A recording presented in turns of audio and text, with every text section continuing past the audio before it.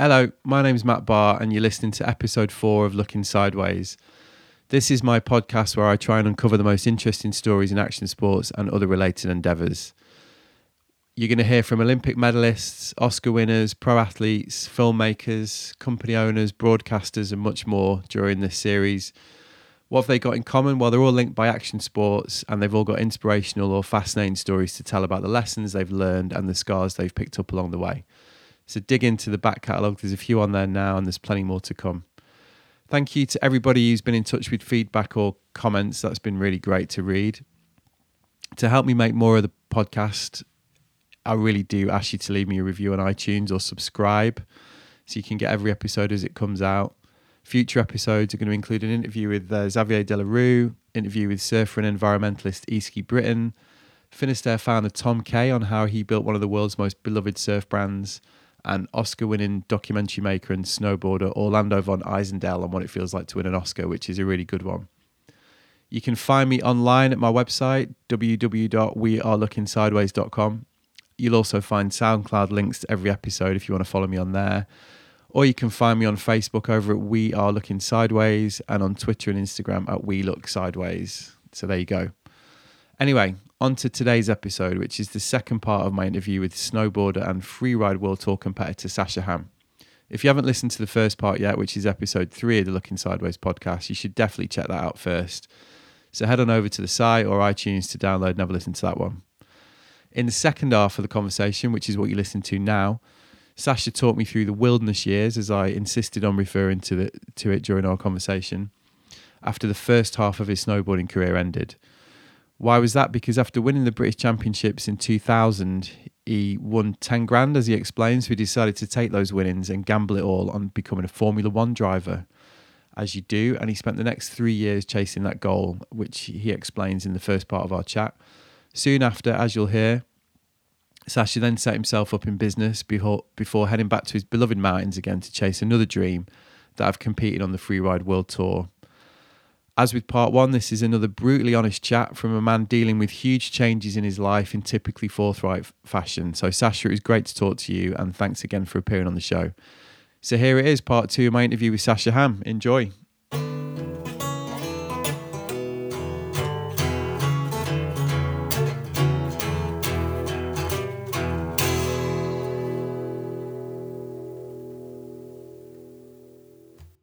I called it the wilderness years earlier. How long was that then, from the end of your seasons to the beginning of the Freeride World Tour? Was that 10 12 years? 10 years. So 2000 to 2010. So, during that time, so the reason why I didn't want to stop snowboarding, but I won the British Champs in 2000, the halfpipe and the overall event. Back then, we got a bit of money, sponsors doubled it, and I wanted to achieve my lifelong dream of becoming a racing driver. So I went to Silverstone, joined a racing school, won a race, then went to a team. But motor racing, very different to snowboarding. Snowboarding with £10,000, you've got best season ever. Motor racing, you can barely get one race weekend through with that kind of money. So you need about £150,000 to get through the year. So I had the team. The team wanted me to drive from, but I had to find £90,000 to drive from. So how did you go about doing that? I had so Stuart Morgan, who was one of the guys from Oakley, he introduced me to someone who was going to manage me, and he actually put me in touch with some of the Formula 3000 teams, so really big teams, but and because of that, the team actually let me drive without even having the money yet. Then I had a friend who owned a company who said, "I'll give you £30,000 if you let me use 30% of your marketing." So there was certain deals done, lots of credit cards. I tried. What did I learn from motor racing? So I did it for 3 years. How did you do? Were you good? First year was tough, especially because of the money problems. Second year, got a couple of podiums. I won 2 races. Third year, I had no more money left. So, you know, those credit cards which you get where you don't have to pay anything for 1 year. So I took out loads of those, but no more money left. So I told the series organizer, look, I can't do it. I don't have any money. And he said, I'll pay everything. All you have to pay for is petrol money and entry fee, which is basically 250 quid for a race weekend. But I'm not allowed to practice. So literally, because the practice day itself costs £2,000. So literally I would have to turn up straight into qualifying, straight into the race. But at the beginning it was fine because I knew how to drive those cars. So I was still getting seconds. What cars were you driving?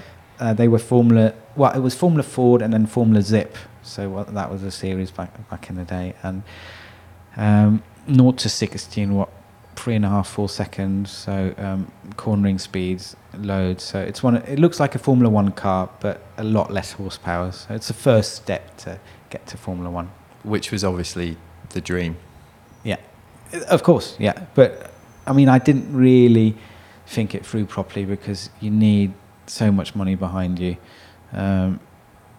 But back then, I mean, this is in the year 2001, 2002, you needed about £3 million to get to Formula One. So it was 2 years in Formula Ford, which is 300 grand, 150.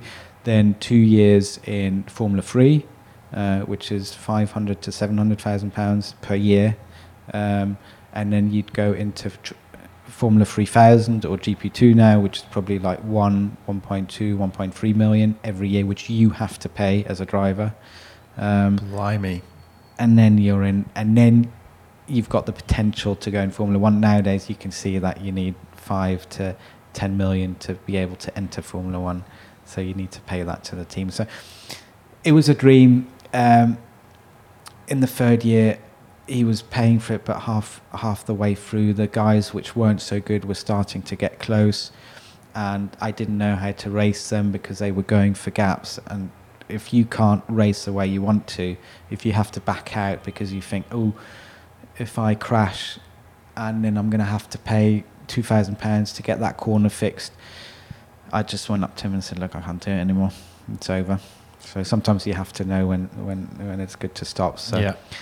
So there I was, hadn't finished my studies, loads of debt. What do you do? Where do you go? How old were you at this point? 1 second. It was 2002, 2003, so I was 27, 26, 25, something like that. 25. So what do you do? Become a salesman. So that's what you did. So I started selling insurance over the phone. If you want it on these predicative dialers, so I didn't even call the number, it would just dial it for me. Hi there, this is Sasha from the. You go through it. I think it was PPI, you know. You scumbag. I don't know. I was just, this is the first year. And then what else did I do? Then I tried door-to-door sales. Why did you decide upon sales? Actually, I didn't. What I did before, so already during the motor racing, I was doing surveys over the phone. I used to hate sales. I was like, if someone wants to buy something, they'll buy it. They don't need someone to force them into it or try and persuade them, If I want to buy something, I hate going into shops and someone says, can I help you? Well, let me have a look first, I'll have a look and then I'll make my decision. But I was doing surveys and in a way, and was no commission. This was literally just calling up, £6 an hour or something, calling up and trying to get one of the directors to speak to you to do one of these surveys. So between 0 and 10, what do you think of this? And getting someone to speak to you for these surveys took 30, 40 minutes. In a way is sales. So 6 months in, I was thinking, in a way I am selling. I'm not making any commission from it, but I am selling by getting someone to commit to a conversation. So that's how it then changed. And I found this company selling insurance. And did that for about a year and a half. Then tried door-to-door sales for 2 weeks. Not for me. Very hard.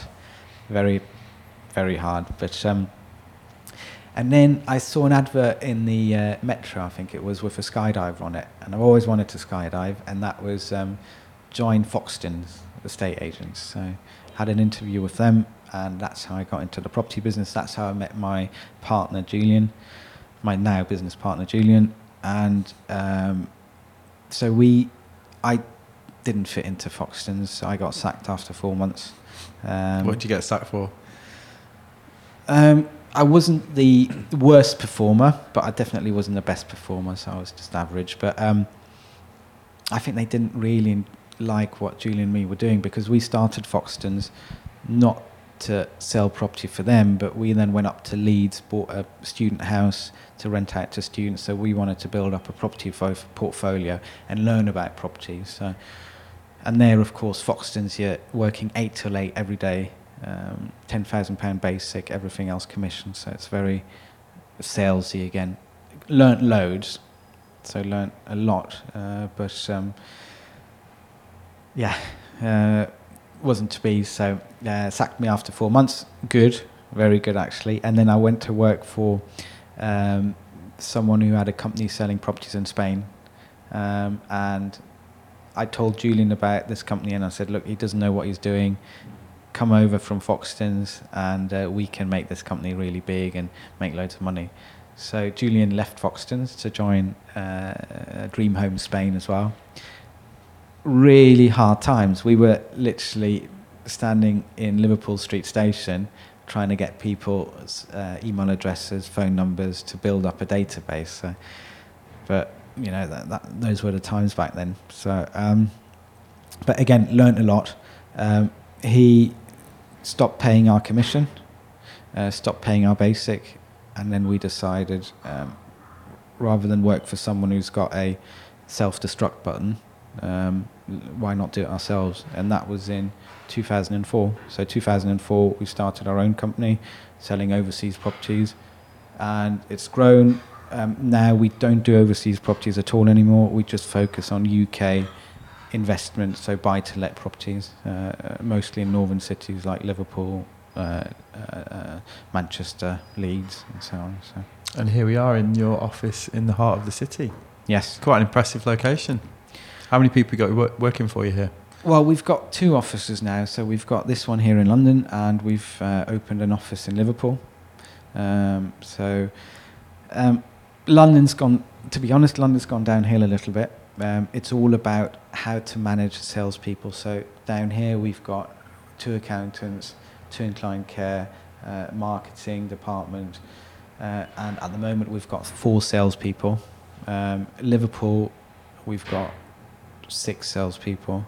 The same again, client care, everything else. So the problem with London is we don't have a sales manager at the moment, and with me only coming in for 2 hours a day maximum, I can't, and then having to do stuff like this with you, I can't.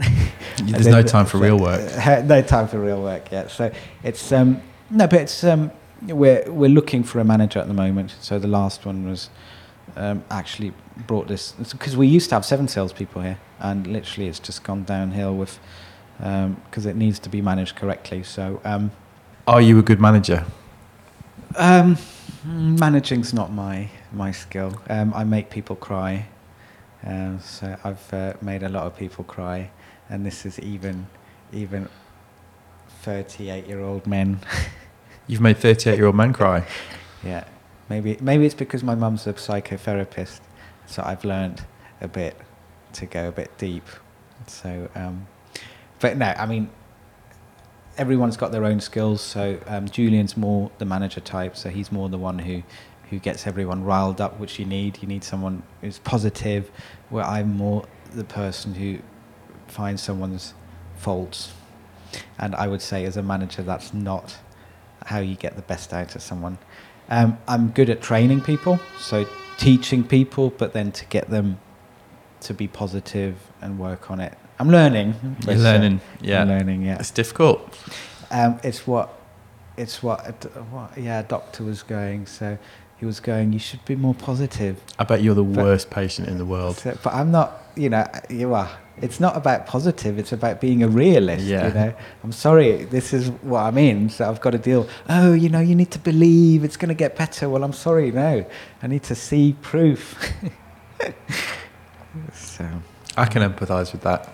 You know, it's you know your own mind at our age. I think you know how you get results. Let's say, you know, if you've got a problem to solve, or you know, if you've got somewhere you need to get to, I'm sure you know you've been motivating yourself and achieving goals all your life, haven't you? So you kind of know how to push your own buttons. You get stuck in your own ways. No, but you learn. I watched one of the Fabio. So again, one of the skiers from the tour sent me a link to watch, and he's been working with a guy called Bruce Lipton, who's got a book out called Biology of Belief, I think it's called, and there's like a 2.5 hour online link on YouTube, and watching that was very interesting. So that goes into believing, being able to change things, and it does say that it's very hard for us to change who we are, because in the first 7-8 years of your life, the way you interact, the way you behave, how you are, gets basically programmed into your brain. And after that, you know, even if you tell yourself, for example, let's say you're someone standing in the bar, and there's some guys who can just go up to girls and go, "Hey, how you doing?" And even if you say, "Just do it," you know, if you're not programmed that way, you can tell yourself 1,000 times, "I'm going to do this." It's not going to happen, is it? So it was very, very interesting to watch, especially with this injury as well. What to do and how to act. What's the guy called? Bruce Lipton. Okay, I'll put a link to that. With the world tour, you can see it's just like with the snowboard scene. It's, you know, back in the day, it was a family. Yes, there wasn't really internet, or was there? I can't even remember. No, not Facebook and stuff like that. No, so. When we did our first season of White Lines, me and Chris hand wrote and faxed all the articles from the French Alps, which dates us a little bit, I would say. Wow. Yeah. So the Freeride World Tour, what on earth made you decide in your early to mid 30s to give that a go? Like, where did that come from? Well, actually, the World Tour to me I wasn't really interested in that. So how it came about, so Julian and me were building this business. All our focus was on work. Yes, I would have those couple of days riding a year, if that. And then the credit crunch happened. And basically, you know, it would have been work for barely any pay. So we spoke to our accountant, and he said the best thing to do was become non-resident for a year, which means leaving the UK and not coming back for more than 90 days a year. So Julian, all his life, he's from young age, school, and then from school, college, uni, uni work. So he didn't have the fun times we had, you know. For us, it was like school, and after that it was going snowboarding. So he literally was in that rat race, not really, but in that hamster wheel, you know, where you basically do. So he never really had this year off. So what he wanted to do was basically go travel the world, find himself. So 2010 we decided, let's make this company. My company wasn't really making much money at that time because of the credit crunch. No one was really buying property.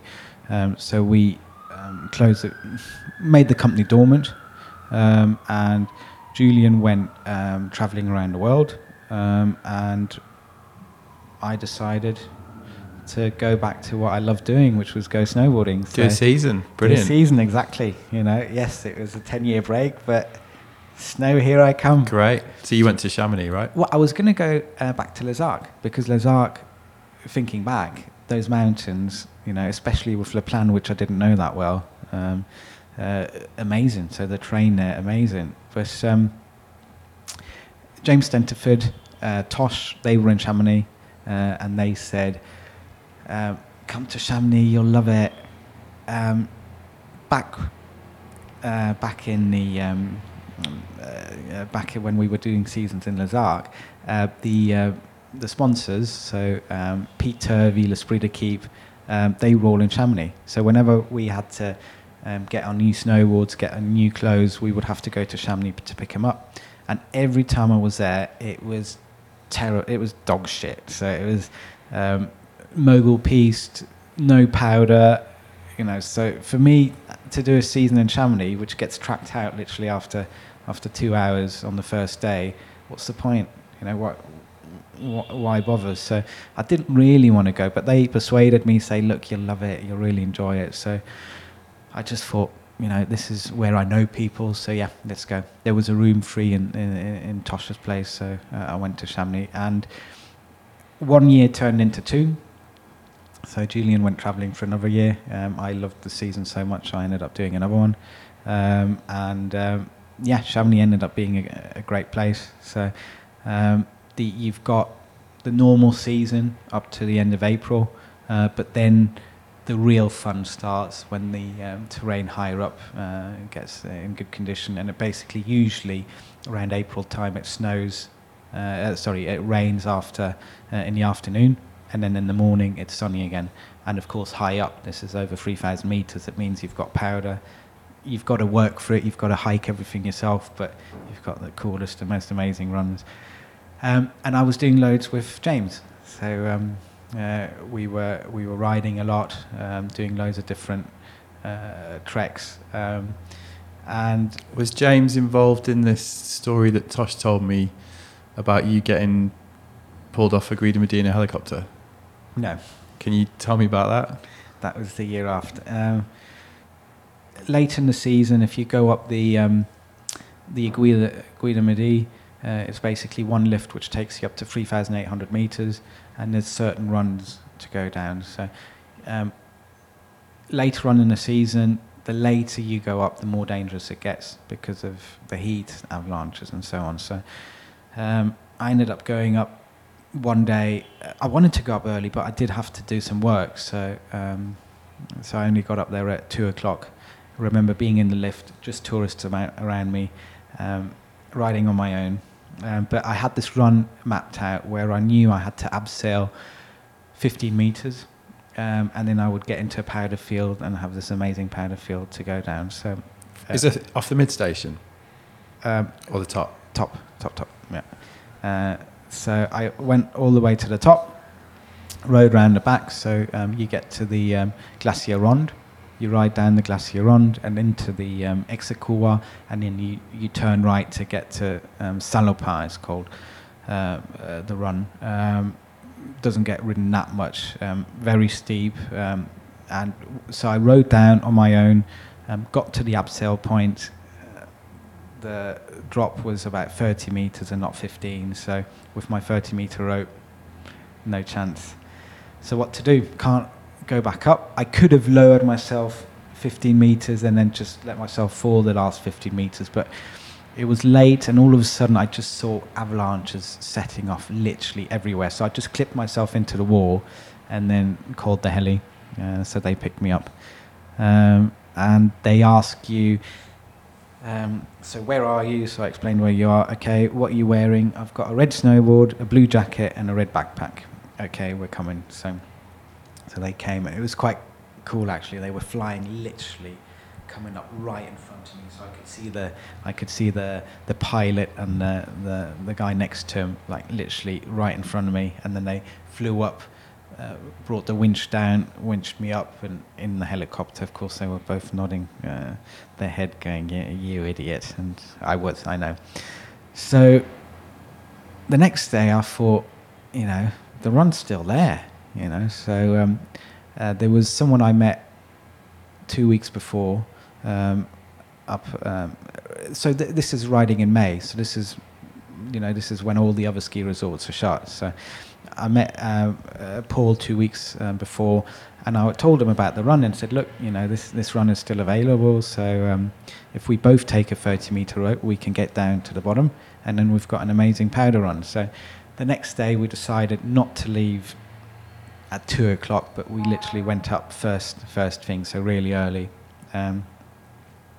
And got to the top, rode down the the Ronde again, got to the Execo, but I was watching him, and he wasn't that comfortable on his skis. I could see maybe this isn't something to do, because up there it's no fall sign. If you fall, it's pretty much over. So we got to the Execo of the Ronde, and I dropped in, and it was literally just a sheet of ice. So it's like an ice ring, and the Execo is about 600 to 800 meters, 45 degrees, maybe a bit steeper in some places. That sounds like no fun. So if that's ice, with that ice, and you fall, you're stopping. You're not stopping. You're sliding all the way.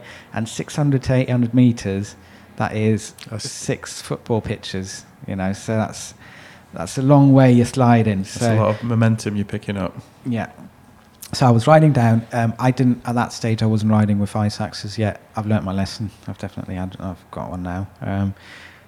That's another story later. But so I was just shouting up to him. Says, look, just watch out. He had an ice axe, but he didn't take it out, and he was literally, sliding, bit by bit. It was literally millimeter by millimeter to try and get down this couloir. And all of a sudden he slipped, and one of his skis came off straight away. The other one, he tried to punch it into the snow to stop himself. That just exploded off, and that was him just accelerating. Down he went. And to me, I thought, that's it, over. But that's not a good situation. So I ended up getting down there, like slowly. It took me about 10 minutes to get down to the bottom. And there he was, shaking, all his skin ripped off his face, helmet ripped off, backpack ripped, clothes, everything ripped, but alive, no broken bones.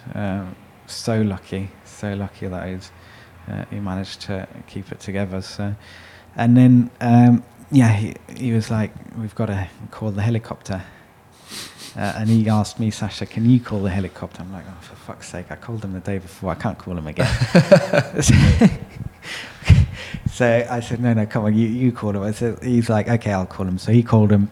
Same thing. Where are you? Execo of the Ronde. Yeah, what's happened? Slid down. So, okay, what are you wearing? I'm all in black, but I'm with my friend. He's a snowboarder. He's got a red snowboard, a blue jacket and a red backpack, and I'm just thinking, don't tell me it's the same pilot. So then we're waiting, and the helicopter comes around the corner, and there's 2 helicopters. There's a blue one, a blue greyish one, and a yellow one. And the one which picked me up the day before was the yellow one. So what comes around the corner? The yellow one. And I'm just thinking, oh no. And then the winch comes down with the security guy, and it's not the same guy, thankfully. But I knew, because there's been talk about this in Chamonix. So the pilot, he did see me, so he saw, he was the same guy. So they took him up, and they asked me, do you want to go up again as well? I'm like, no, I'll be fine. I'll ride this last bit. I'll do it on my own. It's like, really? Do you not want to go? No, I'll go. So, and then I went to visit Paul in the hospital. Really lucky. So, how was the run? Huh? How was the run at the end? Amazing. No, it was literally just getting back. So again, it was on my own, so it's just staying safe. So a couple of years riding in Cham with James. Yes, so it was riding in Chamonix 1 year. And then the next year, James got a wild card into the World Tour. So he was in the World Tour, and I was watching him on YouTube, and I was seeing him ride and thinking, come on, James, what are you doing? When you ride with me, you're way better than this. What are you doing? Stopping in places and stuff. Come on. So I was like, right, this is just right. I'm gonna, and that kind of spurred me on to go and join them in the tour. James got a wild card, so I was like, wild card, no chance. So I had to do it the hard way, which is kind of like. So the qualify series works like the Premiership. So you basically you have to work up each league So you've got the qualifier series, you've got 1-star, 2-star, 3-star, 4-star events. I tried to join a 3-star and 4-star event straight away. They said no chance, you need enough points to get into it. So then I tried to join a 2-star event. He also said nope, can't do it. So I was like, oh, come on, please. You know, yes, I know I've never done a competition before, but you know, I was riding 10 years ago. I know how this works. And then he's like, okay, we'll let you in. So 2-star came second, then had some points, but still not enough. And then 4-star came along, and again, spoke to him and managed to sneak my way in, but only into the qualifier to the 4-star. So only 5 qualified from 40. I came in 5th, so just made it in, and then the 5 joined the other 7, so that there was 12 guys who were in the final in the 4-star event, and there I came second, and then I had enough points. So from then on, it took 2 years to get through the qualifiers. Back then, only the top 3 of the whole qualifier series, and there's like 250 guys or something, that's even more now, doing it, and 3 of those end up going into the World Tour. Now it's even worse. Now only 1 of the whole qualifier series qualifies for the Tour. And then 2014, I was in the Tour, ready to give James a bit of some competition. And what does James do? He retires. You know, he just goes and does his... So you come in. Does his trips. Checked out at the top. So checked out. I'm like, James, really? Yeah. So do you have to get sponsorship to compete in that? Does it cost money? So with the World Tour, they pay for everything when you get there. Right, which is why they're so protective about who they let ride it, presumably. Yeah, maybe, I don't know. Yeah, I mean, it's a show, you know, it's a business as well. So, and they, but you have to pay your own travel. They give you, it's changed over the years. So it used to be $500. Now it's a bit more per event. And then, but the winnings, they're quite good. So if you come first, second, even third, you get quite a bit of money on top. So, but it's not.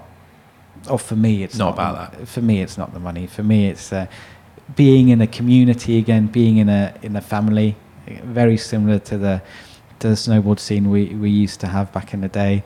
Everyone loves what they're doing. It's basically a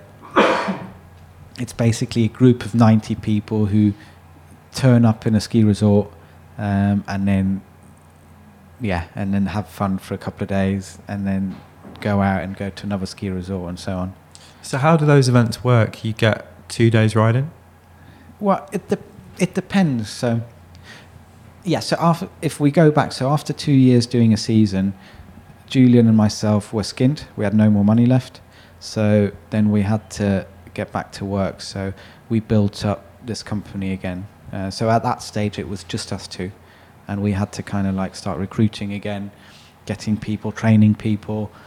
And that's what we've been doing. But what I managed to agree with Julian, because I loved snowboarding, is that I would get every Friday off. So every Thursday night I would fly to Geneva, go riding Friday, Saturday, Sunday, and Monday morning fly back to London to work 4 days a week. And I've been doing that for the last 4 years. Not this year. This year it's physio, yeah. And because of that, I could also do the tour, because that's usually, so you turn up, you've got, in their ideal scenario, you turn up, you've got one day of riding, and then you've got 1 day of inspection when you basically look at the mountain, and then you've got the next day where the competition is, and then you've got the night where the party is, and then the next day you usually ride again together if you're not too hungover, and then it's home time. But the World Tour or free riding is very dependent on weather and snow. So if the snow's not right, if it's too dangerous, or if there's not enough snow, then we wait. And that's why it's such a community, because you're in a resort for a week, sometimes 2 weeks. Alaska, we were there for 14 days. Couldn't ride because it was terrible weather. There's no lifts. You literally you could only go heli skiing, but if the weather's bad, you can't go. So you're literally stuck in the resort together, doing different things. So you made some good friends in that community? Yeah, definitely. And you did well, right? You know, you were starting to kind of win events and podium. Yeah, I mean, from the start, so the first event I came second, so I've always been able to get on the podium. But then I do also have some events where I crash, so it's you know, win or spin. No, what's it called? Spin or win. No, but it's not spinning, so it's like crash or go for it. So this year started really well. I won the first one. Not this year, last year. And then, it's gone downhill from there on. So do you think you'll be able to ride again? I mean, earlier you said you thought you would. No, I'll be able to snowboard again. Yeah. But the question is, at what level? What do you think? Will I be able to do the World Tour events again? I'd like to be honest. Definitely. I don't want someone else to, which is I don't want fate to be able to stop me doing something. So I'd rather be able to decide myself when I stop or not. But let's see how this goes. I mean, have you given yourself a time frame when you think it might? Well, it all depends on. So I used to weigh around 72, 73 kilos. After the accident, literally down to 63. And now I'm back up to 66, 67. But, there's barely any muscle on me anymore. I'm trying, but it's very hard when you can't use your left side properly. So the arm will take time. The leg, let's see. I mean, I'm hoping that I can start going snowboarding again the next year. I mean, with the tour, because I had enough points already in the first 3 events, I even got my invitation email for this year. Really? Saying, looking forward to seeing, and I just emailed back saying, I think rehab and physio is going to take a bit longer than a year, but in future, and the thing is, if you don't make it for the next year, your spot's gone. But I emailed them saying, look, in future, if I get better, I'd love to be able to join again. And they said, for you, there's a space. So this is looking at least it gives me something to work towards. But the main thing is trying to get back to being a left-hander, if I could start using my left hand again. How difficult's that been? I mean, that's something you take completely for granted, right? I mean, are you right-handed now? Well, I can write a bit with the right. On the computer's hard work. Cooking's really hard. You just live with it, don't you? Yeah.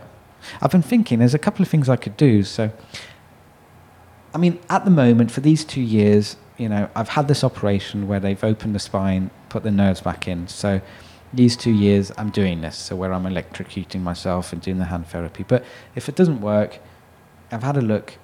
The Luke Skywalker hand, they're not good enough yet. So they're too slow, they're not that cool yet. But otherwise, just Captain Hook, Get a hook. Strong look. Get a hook.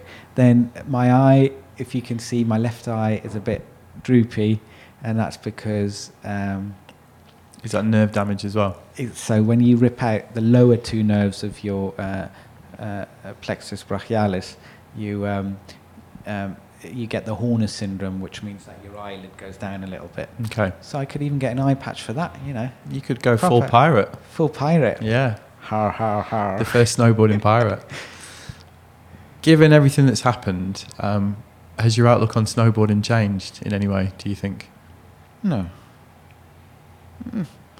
No. I mean, snowboarding for me was always about enjoying the time in the mountains. It's even more so the last couple of years, maybe even having the 10-year break, even more so, because you can really see it when you're riding, when you're in the mountains for 3 days, you're in nature, you're with friends, you're enjoying the time, and then you come back to London and you get to work at 9 o'clock, and literally, for example, walking over London Bridge, it's a proper rat race. It's a proper hamster wheel. So it's just getting out of that and actually enjoying life a bit as well. Yeah, and that's not going to change. Yeah. If you can still, like you say, go snowboarding to a level, you can still get that enjoyment out of it, can't you? I mean, other people are saying, look, you're old now. I should start, getting a family and having kids and stuff. But that's a lot of commitment as well. So if you could have another day snowboarding at full power, any day, where would you go? You could choose anywhere.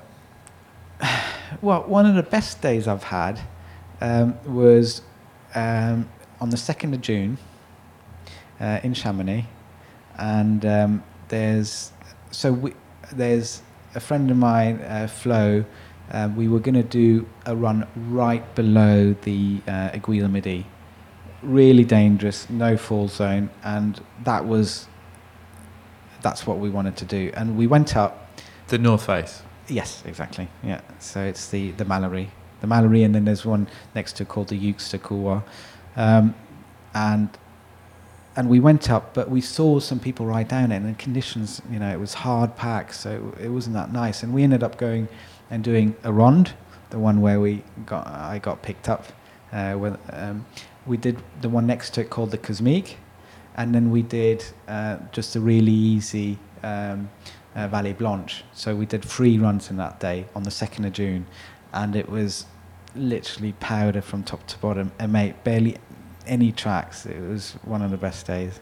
But I mean, thinking back, there's so many different events, but it's just being up there with friends who wanna do the same thing you want to do, where it's camaraderie, where you're enjoying the time together. So, well, I've no doubt that those days will come again, Sash. You just need to keep on with this, don't you, really? We'll see. Yeah, well, thanks very much. Appreciate it. It's been really good to catch up. Yes, thank you. Blimey, what a story, eh? And I didn't even ask him about the ice axe incident he alluded to halfway through, so I'll have to bank that for when he comes on again.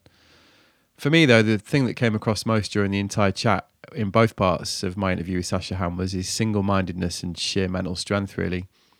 Faced with life-changing injuries, I'll work as hard as I can to give myself the best chance of recovery with pitiless honesty and realism. And I'll Google the shit out of it and prove the doctors wrong. Want to become a racing car driver? Well, I'll take this 10k I've earned from snowboarding, roll the dice for 3 years and see if I can make it. Yes, some of Sasha's big dreams have led to failures, some of which, as we've seen, have been pretty catastrophic. But through it all, his determination and attitude has remained gloriously the same, and long may that continue. Now his latest dream, as he explained in part 1, is to recover as much as he can and one day end up riding the Freeride World Tour again. Given how focused he is, I really wouldn't put it past him. The other theme that I thought came across is how much Sascha takes from his communion with the outside world and the wider snowboarding community, which, for somebody who's known him for as long as I must say, a little bit of a surprise, really. I've not really heard him talk about that before. Yeah, he charges in ways many of us can't comprehend, but it transpires that what Sascha was looking for, what he craved and continues to look for from snowboarding, is a sense of community and a sense of communion with nature. And who among us who spent any time in the mountains on any level can't empathise with that? So thanks, Sash. Appreciate it. Appreciate the honesty. It was great to talk to you. So thanks for coming on. In episode 5, which is the next episode, I was lucky enough to speak to snowboarder, documentary maker, and yes, Oscar winner, Orlando von Eisendel. This chat took place a week after he's back from LA, and it's a really revealing insight into what went down at the Oscars and the wider story of Orlando's journey from snowboarding filmmaker to cream of the global documentary scene, which is quite an evolution, you might say. So well done, Orlando, and thanks for coming on the show. He offered some peerless insights into his process, and he was really good on the dogged determination needed to succeed in any creative endeavour. So have a listen to that one when you get the chance. As ever, thanks very much for listening to and or downloading the podcast. If you could leave me a positive review on iTunes, that would be much appreciated because it all really helps. You can also find me on wearelookingsideways.com, and on there you'll find all the social links and the SoundCloud links if you'd rather share on there. And you can also subscribe on there. I've got a nice big subscribe button. So yeah, check it out, have a look. Thanks very much for listening. Until the next time, goodbye.